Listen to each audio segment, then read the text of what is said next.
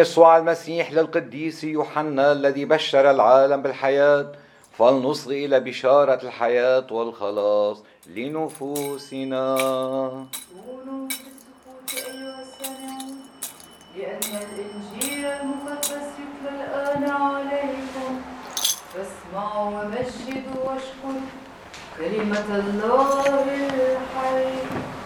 قال يوحنا الرسول: وبعدما أكلوا قال يسوع لسمعان بطرس: يا سمعان بن يونا، أتحبني أكثر مما يحبني هؤلاء؟ فأجابه سمعان بطرس: نعم يا رب، أنت تعرف أني أحبك. قال له: ارعى خرافي.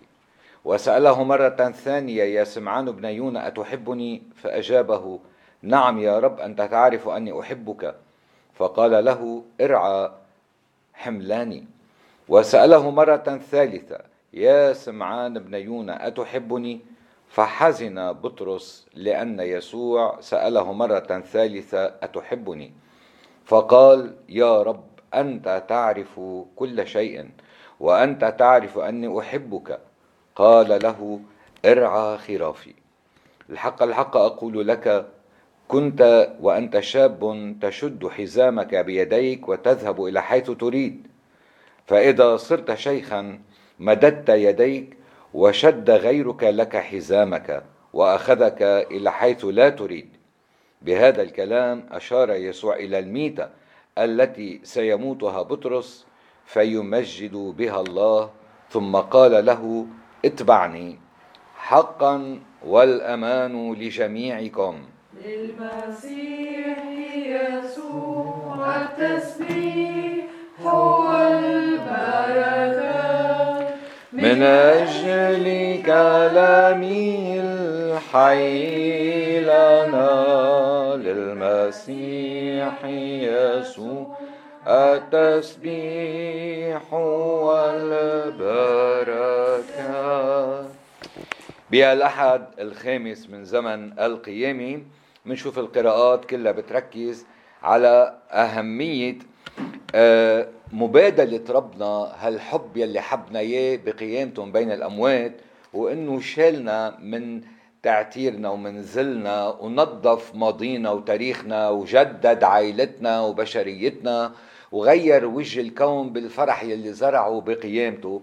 فهالحب اللا محدود يلي وصل يسوع إلى الصليب والآلام والموت كانت النتيجة القيامة. هالحب اللامحدود هو يلي أقله أنه نحن نبادل الرب بأنه نعلن حبنا لإلنا، ومش حب بالكلام.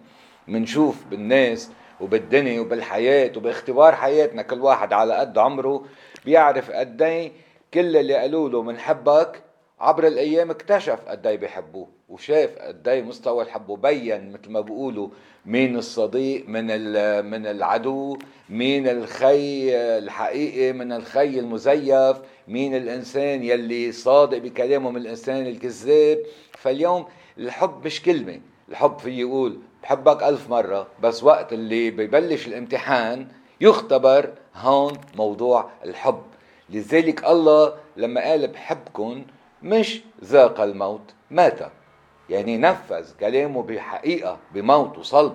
نحن بنضل نقول ايه لنوصل للمحل اللي انزرقنا فيه ما بقى فيه الا نتيجة واحدة، هي موت كرمال اللي بحبه. بغير رأيي لأنه الحياة عزيزة علي.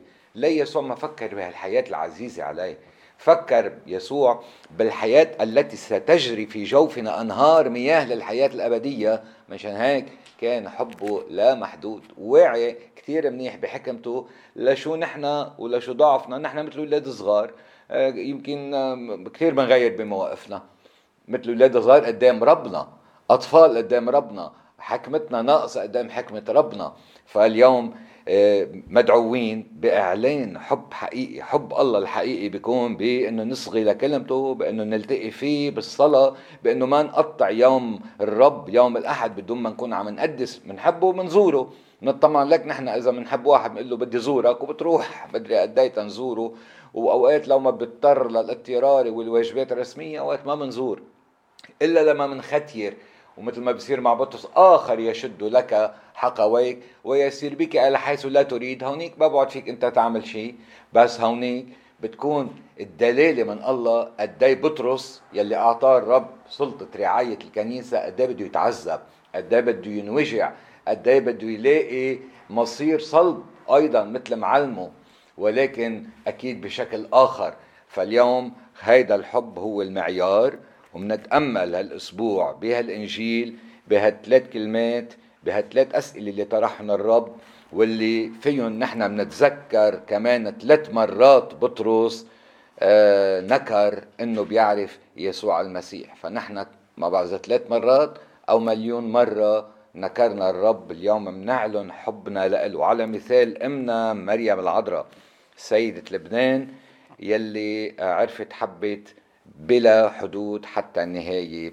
آمين. نؤمن بإله واحد آب ضابط الكل خالق السماء والأرض